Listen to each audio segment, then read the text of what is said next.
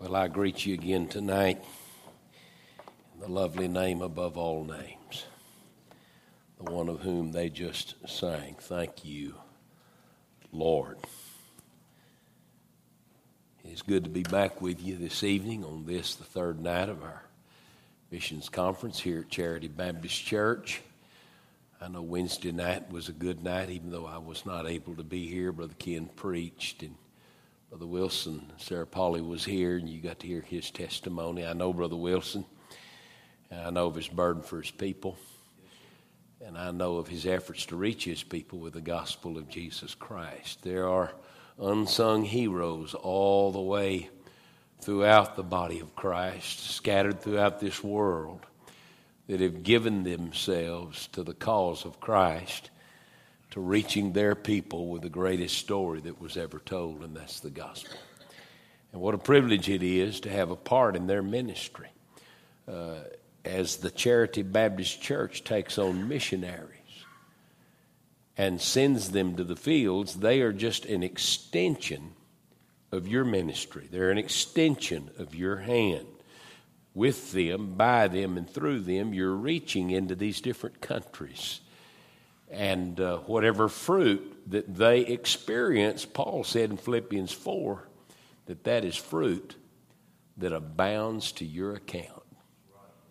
And understanding that they're an extension of your ministry, know this, and I say this everywhere I go, that when you're preaching and they're sleeping, because of the size of the earth and the fact that the sun doesn't shine on the whole earth at one time. It shines on one side of the earth while it's dark on the other side of the earth. While you're preaching and they're sleeping, you're sleeping, they're preaching. And know this, that because they're an extension of your ministry, the sun never sets on the ministry of Charity Baptist Church. It never sets on the ministry of this church, and that's a blessing to know. I enjoyed the video we just watched. That's the second time I heard it. We had it played in our church a few years back during one of our missions conferences. As a matter of fact, our church this coming year, is about to have our 54th annual World Missions Conference revival. And here just a few years ago, we played this, and boy, that's a powerful, powerful video, and it's a powerful testimony to the power of the Word of God. Know this, that the effect of witnessing has nothing to do with your height, weight, or looks. It has nothing to do with your polished ability to present it. All the power is in the Word of God. It has nothing to do with the package that it comes in. The power is in the Word. That's why I love the old hymns. I used to tell our people, we have 2 hymn books in this church. We have the HIM book, and we love the old King James at Parkwood Baptist Church. That's what we use, and that's what I'll always use. I love the old King James. We have the HIM book, and then we have the HYMN book. And we're not getting rid of either one of them, as long as I'm the pastor. And I said, what makes and this is the difference between the hymns and a lot of the contemporary songs you hear of today. And that is that these hymns may not be in the Bible, but the Bible is in them. And that's what makes a song powerful. It's not the beat. It's not, the notes. It's the Word of God inside those hymns. Just the other day, Joni and I were 2 weeks in the country of Israel. And while we were in Jerusalem, we went over to the Pool of Bethesda, and it's the actual Pool of Bethesda. It's where the Jews used to bring their sheep in. And they would cleanse them and purify them there in the Pool of Bethesda and take them up through the eye of the needle, that gate going up on Temple Mount, and they would present them for sacrifice. And you can still go and see that pool of Bethesda. They have it dug out down to those platforms down there where that man was sitting when Jesus came. And he didn't have to get in the water because Jesus is the water. And the Lord healed him. And right up on top of that pool is a church called St. Anne's Church. They say that it was built in memory of Mary's mother. Mary's mother's name was Anne. And the church is known for its acoustics. You can go in there and sing, and the sound just vibrates off those walls. And we went in there the other day, and we sang, "How firm a foundation, ye saints of the Lord, is laid for your faith in his excellent word." And boy, I'll tell you what, there for just a season, God got so big inside that little old church, and people started worshiping and shouting and praising the Lord. So much so that the priest had to come in and ask us to tone it down a little bit. I guess he just didn't know what we know. Because it's not about a system. It's about a Savior. It's not about a building.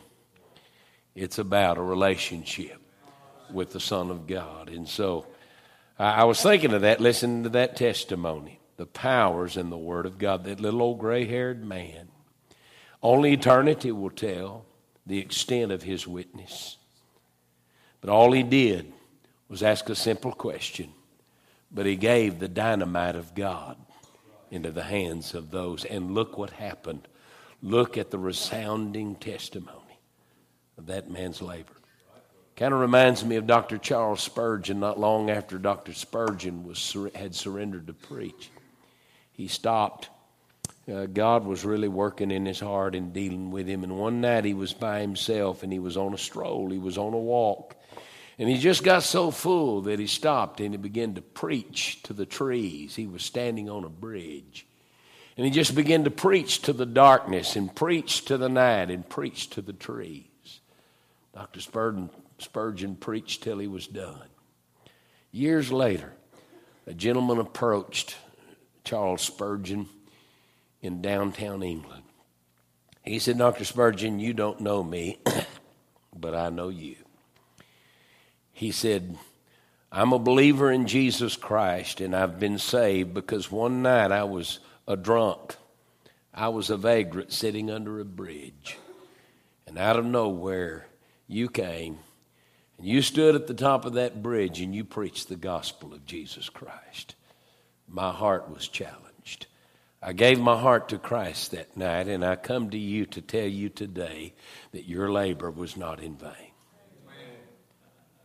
1 Corinthians 15 and 58 says, and finally, brethren, he said in verse 58, he said, let me read it to you. I don't want to misquote it. I should be able to remember it. I've quoted it so many times over the years, but I don't want to misquote it to you, but here it is. He said, "Therefore, my beloved brethren, be steadfast, unmovable, always abounding in the work of the Lord." Listen to this. "For as much as ye know, your labor is not in vain." Isaiah said that his word accomplishes the purpose to which it's sent, and it never returns void. So you don't have to be a theologian. You don't have to have an appealing voice or a cunning presentation. All you have to be is a willing vessel and give out the Word of God and put it into the hands of people, and ultimately it will make its way into their hearts. And when it does, it and it alone can change their life. That indeed is what missions is about. Charles Spurgeon said that missions is simply this. It's just one beggar telling another beggar where to find bread. And there it is. That's what this conference is about. It is all about fulfilling the Great Commission of Matthew 28, verses 19 through 20. Mark chapter 16 and verse 15. Luke chapter 24, verses 47 through 48. John chapter 21, verses 12 through verse 15. And Acts chapter 1 and verse number 8. That not only is what missions is about, but as Dr. Bill Allen, my father's good friend, and a good friend of mine who's with the Lord tonight. As he often said, and I never heard him miss when he preached on missions, men like Bill Allen and Gerald Rose and Joe West challenged my heart in preaching missions. Dr. Bill Allen used to say that Jesus' first recorded words in the Bible was at 12 years of age, and those words was a question. He asked his mother, "Know ye not that I must be about my Father's business?" And Jesus' last recorded words in Scripture, the Great Commission, those 5 renditions, tells us what his Father's business is. And that is to take the Word of God to the world. Folk, that's what the church ought to be doing. The church is getting lost in social causes, educational causes, and political causes. But the only cause that is of great concern is the cause of Christ and the cause of the gospel. That's what these missions conferences are all about. I hope we've summed it up in a succinct way that will edify your hearts. John 3:16 tonight. I'm going to preach from the most well-known scripture in the Bible. As a matter of fact, dearly beloved, if there is one scripture in the Bible that is a poster child for Christianity, it's John 3:16. It is not only the most well-known scripture in the Bible, it is the most quoted scripture in the Bible. I'm an avid sports fan. I don't watch it near as much now as I did before politics got into it. But I can remember as a little boy often seeing fans in the stands, and I believe they were motivated rightfully, wanting to be a witness for Jesus Christ, holding up a sign, and it didn't say Zechariah 1 and 8. It said John 3:16. John 3:16 not only has enough truth in it to save the world, but when it comes to describing the gospel, John 3:16 has all the truth in it to save every soul on the face of this earth. I'm going to read the verse tonight, but before I do, one of the things that has been my pursuit is God has called Joni and I into this ministry of motivating and mobilizing churches for missions, for world evangelization. One of my pursuits, dearly beloved, has been to search the Scripture, to scour the Scripture, asking the Lord to give me missions messages that are true to the context. It is not my job to impose my will on the Scripture. It is my job to allow the Scripture to impose its will on me. That's what biblical exposition is. And as I have embraced this pursuit, I have found, dearly beloved, that missions is not just a scattered subject throughout the landscape of Scripture. Missions is in every book in the Bible.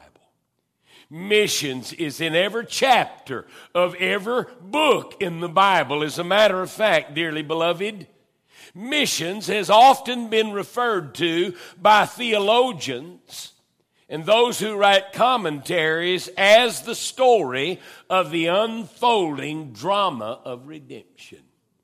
And John 3:16 describes and defines the content of that drama. Here it is.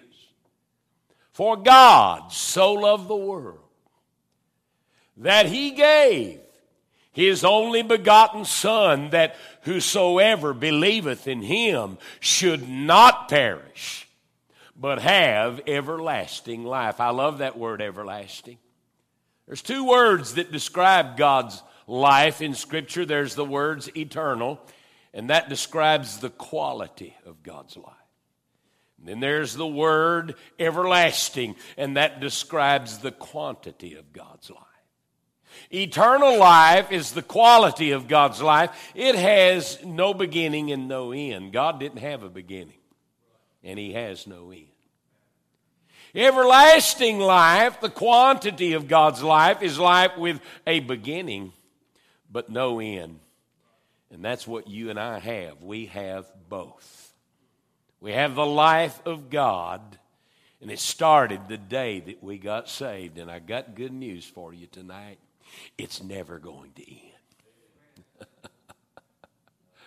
So, shall we ever be with the Lord?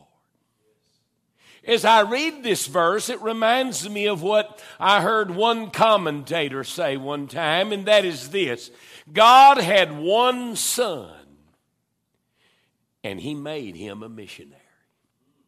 That's what this verse describes. This verse, as a matter of fact, dearly beloved, contains all three basic tenets of missionary preaching. For instance, number one, we have in this verse a sovereign God. A sovereign God. And can I say tonight, dearly beloved, that God not only teaches and preaches missions, God is missions. We have missions because of God. And without God, there is no mission.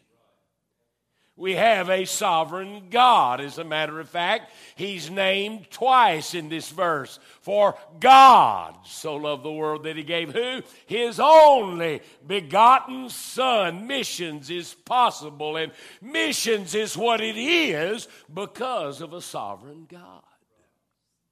As a matter of fact, that's why we should be engaged in passing out tracts. That's why we should be engaged in sending missionaries to the foreign fields of this world, as well as across our streets and down our ways, because you and I have been commanded to do so by a sovereign God that loved mankind so much that He made the ultimate of sacrifices.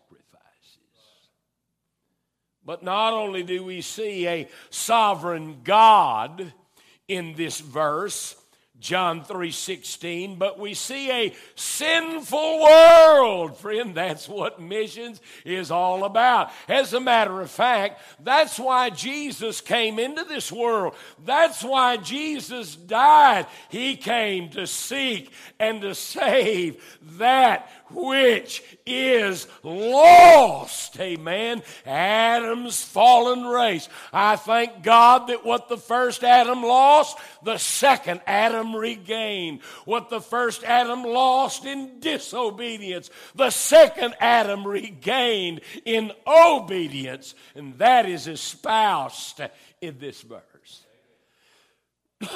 This verse is a great missionary verse. Not only because we see the tenet of a sovereign God and a sinful world, but this is a great missionary verse because we see the tenet of a sent messenger. Amen. And who is that? His only begotten Son.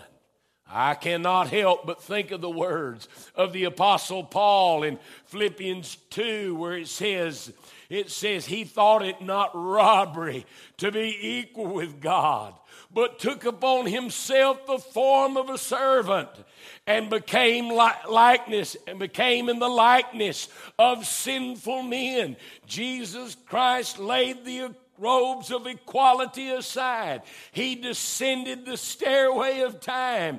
He humbled himself and yielded himself to succumb to a human body. He lived on this earth for 33 and a half years. He knew no sin. In Him was no sin. And yet He took our sin upon Himself. Friend, I'm here to tell you tonight, you and I would not be saved if God's missionary had not come into this world and declared the truth of the sufficiency of His salvation.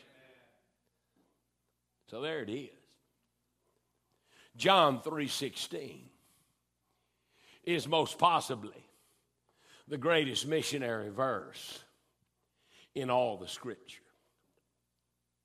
Now, to break this verse down tonight and to make application to you and I, and that's what biblical exposition is really all about, I want to extract 3 words, dearly beloved, from this verse tonight, and in doing so, I want to magnify the ministry of missions.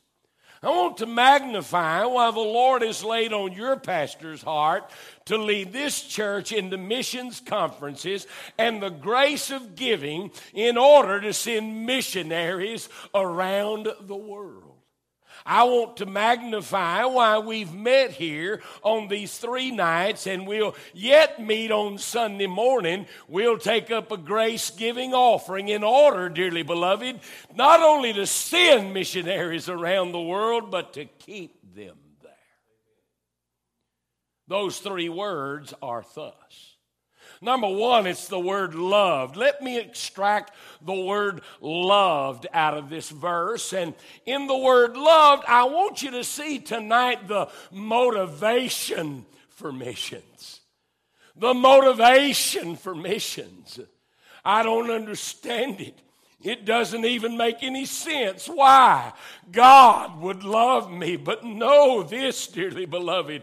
It was God's love that motivated him to send his Son. It was God's love that sent Christ to the cross of Calvary. It was God's love in Gethsemane when Jesus prayed and said, if possible, if there be any other way, Father, nevertheless, let thy will be done and not mine. And can I say, we're not going to witness like Mr. Ginnor did. We're not going to send missionaries around the world. We're not going to witness at work and preach at work and in our neighborhoods and in our homes until you and I can come to the place, dearly beloved, where God's love so stirs in our hearts that we cannot withhold ourselves, because we love the souls of men, and we love them, dearly beloved. Because of that, it should motivate you and I to give out the gospel message, to get involved in people's lives. So there is the word loved here. And in the word loved, we see the motivation for missions. But then I want you to notice the word gave. Underline the word gave. We have love. That's the motivation for missions. That's what motivated God, his love. He loved mankind. He loved man whom he created.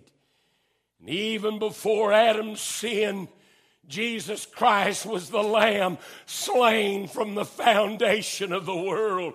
God loves his creation, and the crown jewel of his creation is man. But in the word gave, we see the activation for missions. For God, it was not just enough to know about it.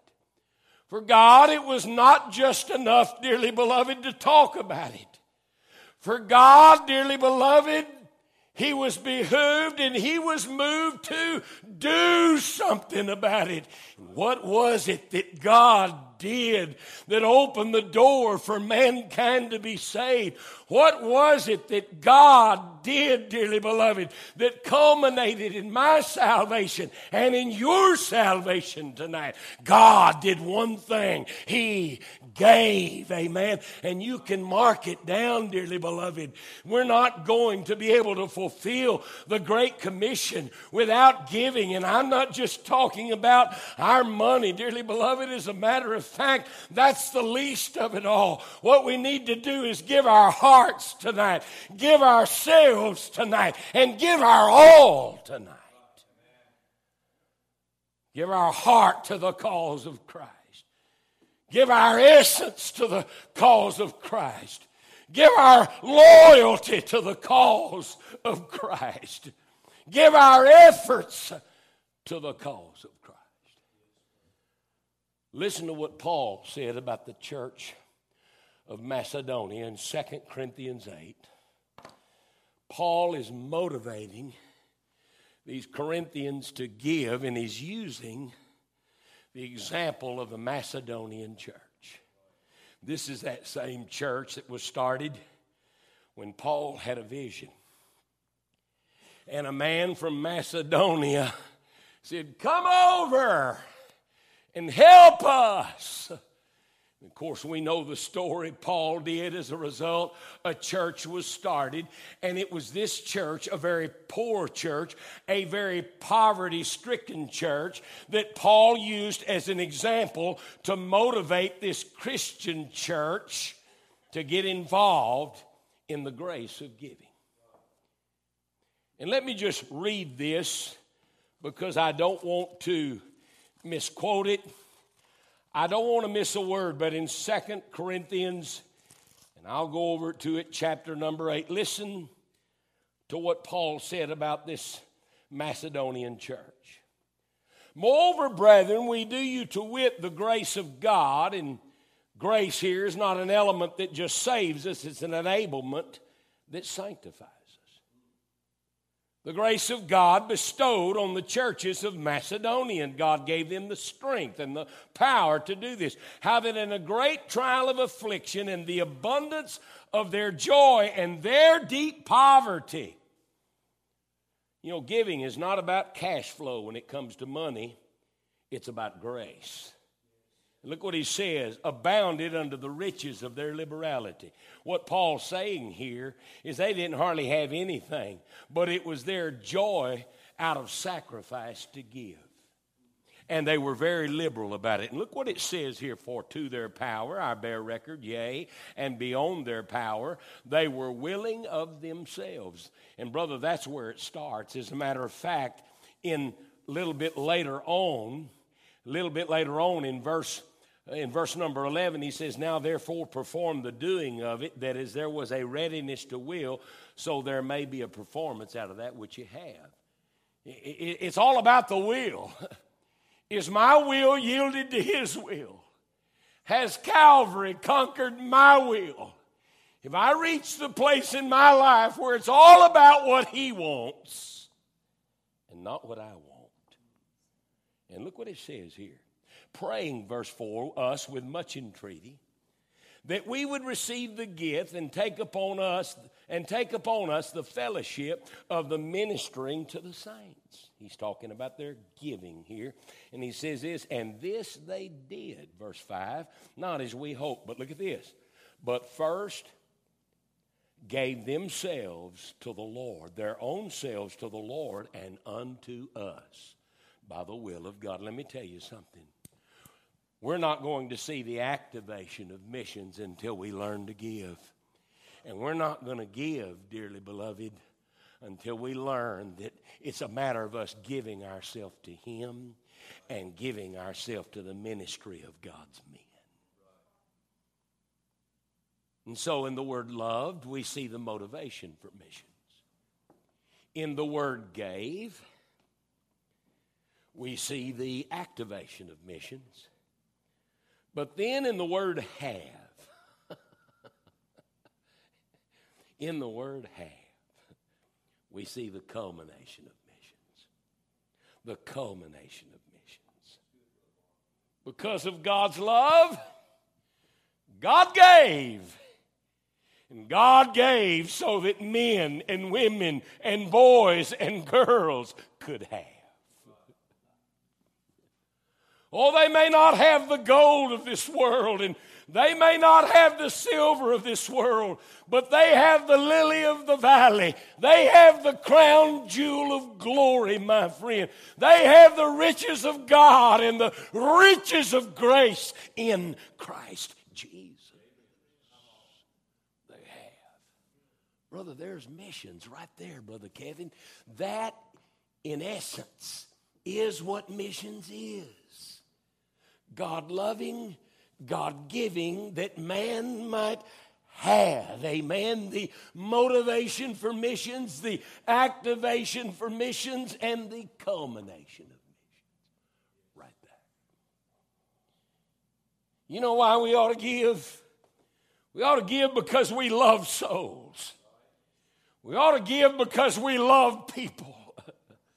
We ought to give, dearly beloved, because you and I live in a sin-cursed world. And all men that are born on the face of this earth are bankrupt spiritually, dearly beloved. And we ought to want them to have what we have. And what is it that we have? We have this treasure in earthen vessels. That is the gift of God's Son, the gift of His grace, the gift of His eternal life, a peace that passes all understanding, and a joy that is unspeakable and full of glory, a blessed assurance that Jesus is mine. Oh, what a foretaste of glory divine. We've broken it down. Now let me go back and hang a little meat on these bones.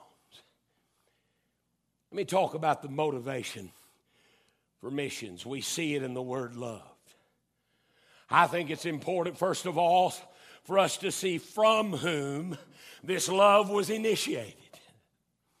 I cannot help but think of Ephesians chapter 4 when it was talking about how depraved we were and how lost we were. And in verse 4 of chapter 4 it says this, "But God, who is rich in mercy, with His great love wherewith He loved us."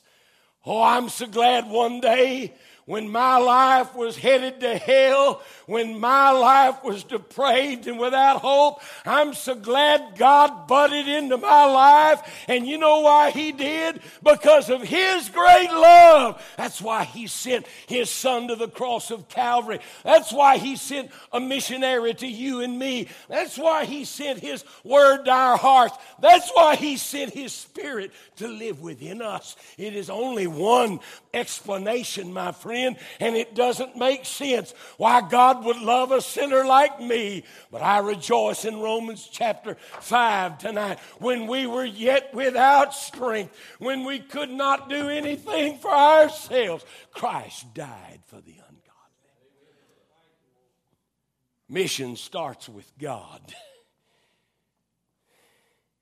And this love that John 3:16 magnifies in the motivation for missions, it tells us, it teaches us from whom this love was initiated. Is God. As a matter of fact, my friend, it's only God's love that keeps Him from destroying this nation tonight. You think of where we are tonight. I'll tell you where we are. Jesus said, as it was in the days of Lot, so also shall it be in the days of the coming of the Son of Man.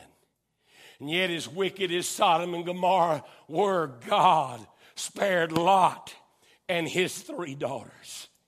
As it was in the days of Noah, so also shall it be in the days of the coming of the Son of Man. But in chapter 6 of the verse of Genesis, Noah found grace in the eyes of the Lord. If it weren't for His love, He would destroy America tonight. America has turned its back on its Creator and its God tonight. Sin abounds in this country. Why, even the church has apostatized, and the love of many is waxing cold, and the only thing that is withholding the judgment hand of God is His love for His church and His love for sinners. But this verse not only magnifies from whom this love was initiated, it says for God. But it magnifies to whom this love was designated. For God so loved who? The world. The world. Now there are some in the regions of science. There are some that believe that there may be life on the moon. There are some that believes there may be life on Mars. I don't believe that for a minute.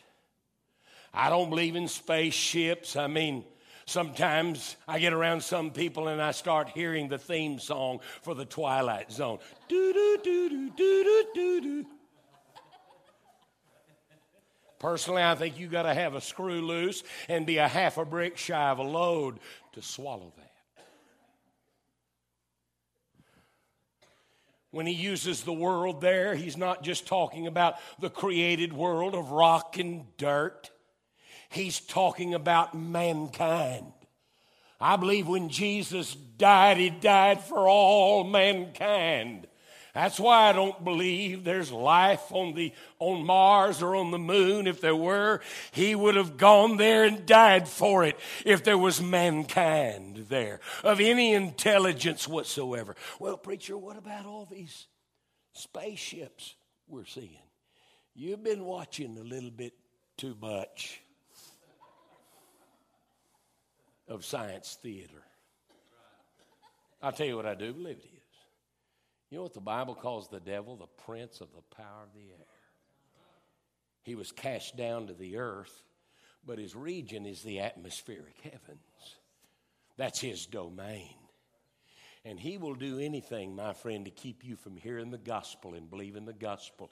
He'll even try to get you to believe in spaceships and tiny green men and life on other planets and be distracted by the scientific implications of that and overlook the fact that the only thing that's important is your eternal soul. And the only thing that's important is that one day you will stand before God. Friend, that's what behooved God to send his son in the world. That's what behooved God to love us. That's what the motivation for missions is all about. Not only by whom this love was initiated, but for whom this love was demonstrated. It was for a lost and dying world.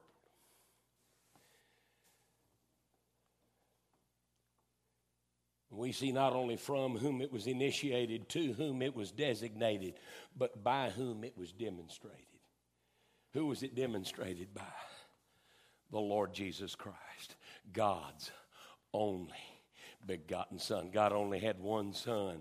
And this is why we know, this is another one of the reasons why we know he was virgin born. He wasn't just his only Son. He was his only begotten Son.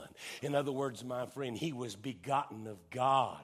His very presence, his appearance here on this earth was a result of the miracle working, acting power of God that stirred in the womb of Mary and brought him into this world in a human and fleshly body.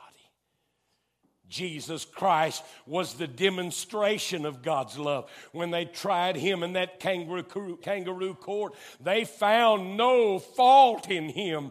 Pilate even admitted that, dearly beloved. And yet when he hung on the cross of Calvary with his arms spread wide, he was saying to a lost and dying world, I love you with an everlasting love. I love you with an unending love. He went into the cross.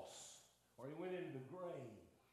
And 3 days later, up from the grave, he arose with a mighty triumph for his foes.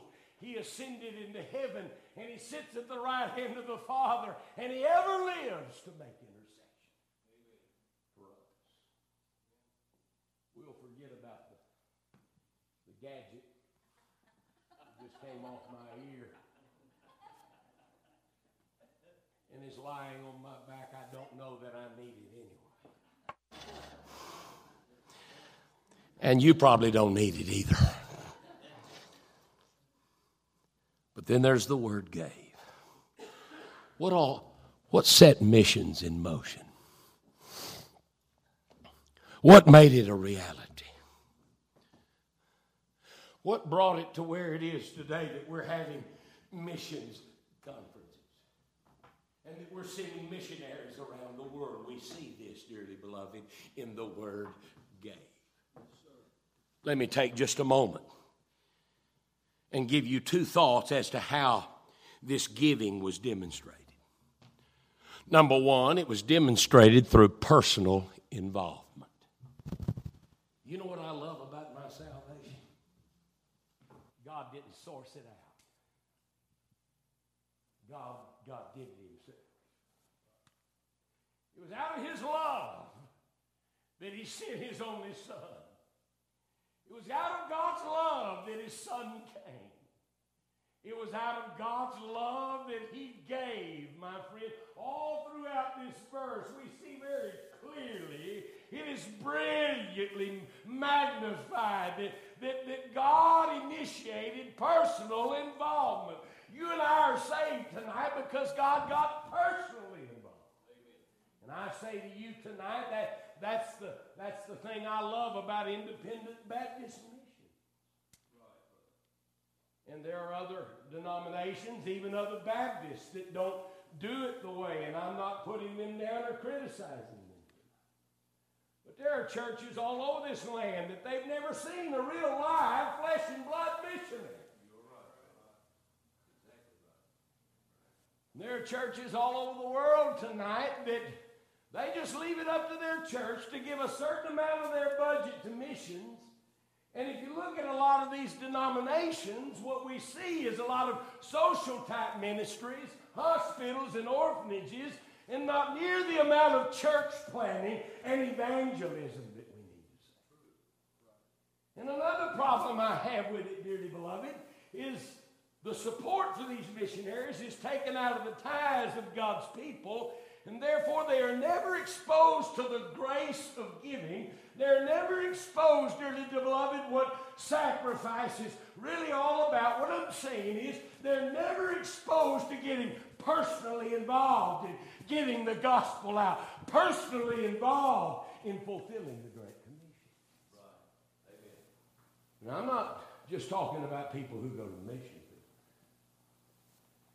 Nor am I just talking about people who give. I'm talking about people who pray and get a burden for missionaries and pray for missionaries.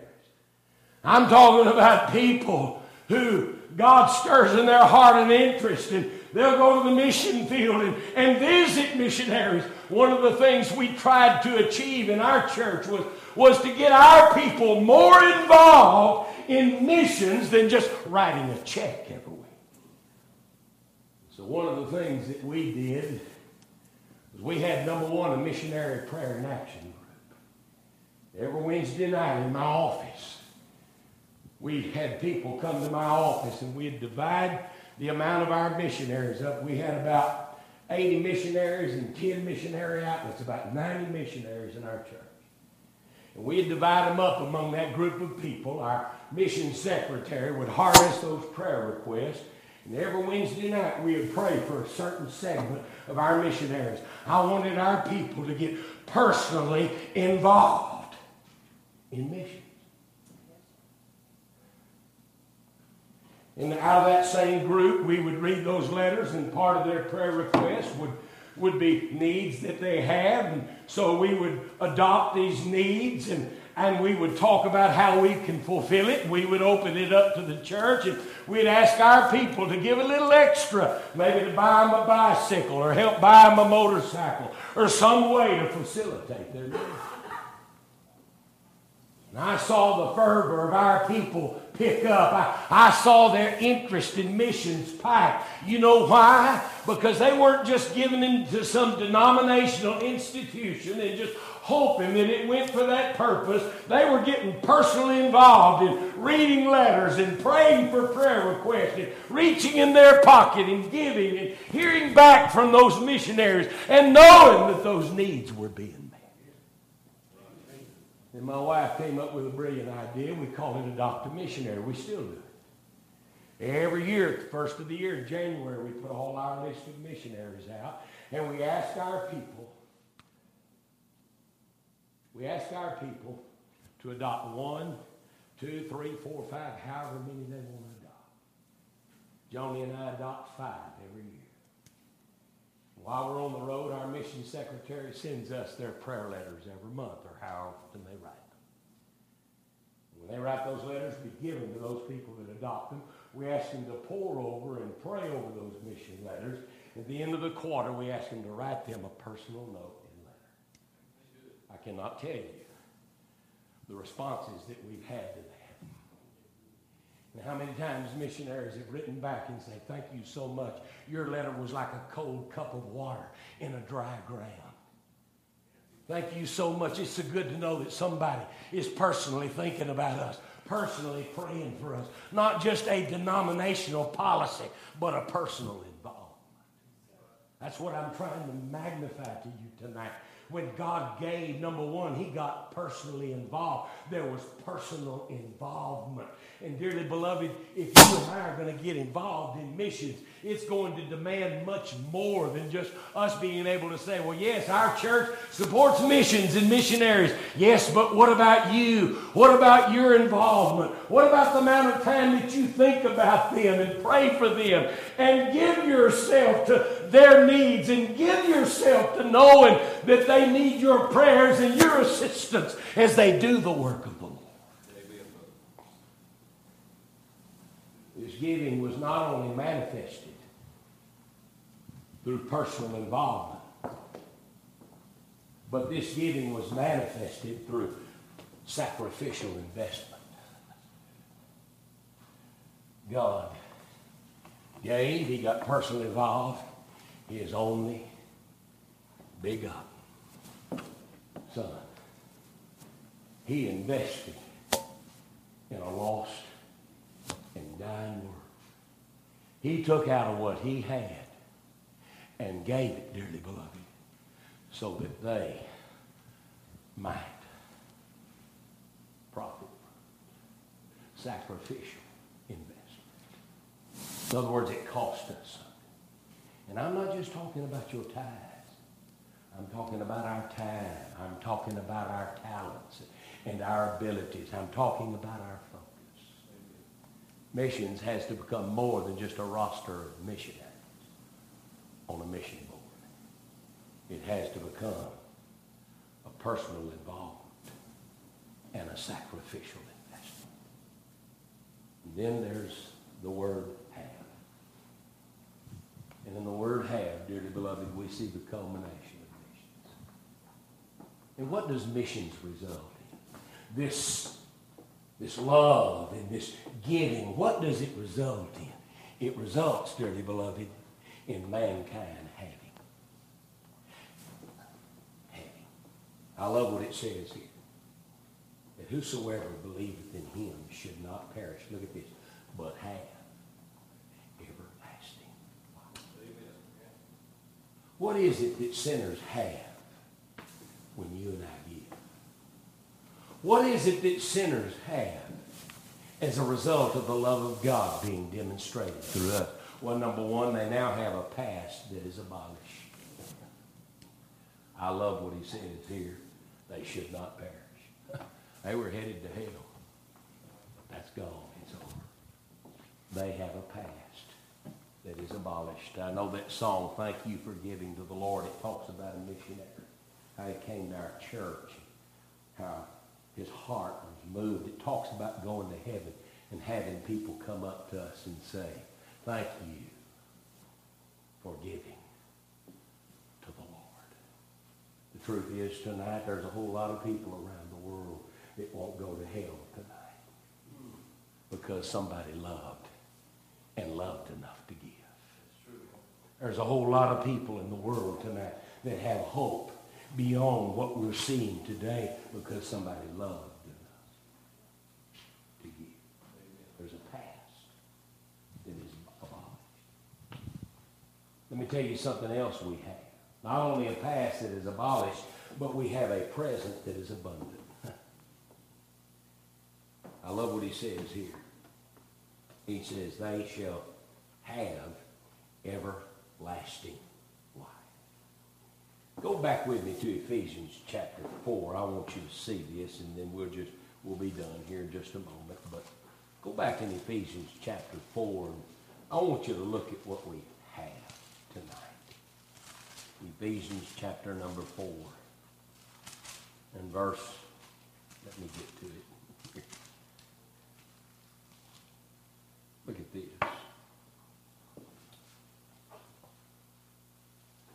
I'm sorry, it's Ephesians chapter 2. Forgive me. Ephesians chapter 2.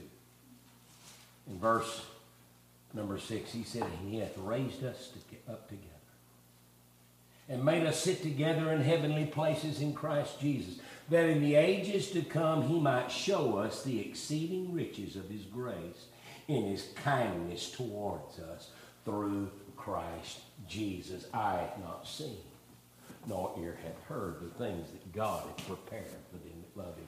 Folks, we don't just have an inheritance there. We have an inheritance here. We have a present that is abundant. I'm not just saved tonight and going to heaven, but I have a blessed assurance that Jesus is mine. Amen. I have a peace, the peace of God, and peace with God. I have a joy that is unspeakable and full of glory. I have heirship with Jesus Christ. He's given me His Spirit. He's given me His Word. He's given me the church and the fellowship of God's people. I have more than I could ever ascertain. But then what else do we have? And let me give you this and we'll be done. That is that you and I have a prospect that is absolute. What is it? Everlasting life. Everlasting life. Life with a beginning, but no end. Boy, I'm glad I'm saved tonight. Yes. And you know why I'm saved? Because somebody came and told me about Jesus one day. You know what that is? That's missions. That's missions. And all around the world tonight, folk, there are people, there are lands that have no Bible. In the 1020 window, there's 365 nations that have not one copy of the Word of God in there. There's not one church in their country. There's not one missionary in their country. And these things ought not so to be. We've been given one simple command, and that is to go into all the world and preach the gospel to every creature. And I trust tonight, dearly beloved, that not only will we take that personally, but I trust tonight, dearly beloved, that we'll get involved. And I'm not just talking about in sending missionaries to the foreign field, but in the fields where we live and the places where we exist. That we get involved in telling the old story. Be a Mr. Ginner. Take a gospel tract and just ask a simple question, sir. Where would you go if you died tonight? You'd be surprised at what kind. You'd be surprised, dearly beloved, at what kind of results that may gender as a man contemplates these truths in his heart.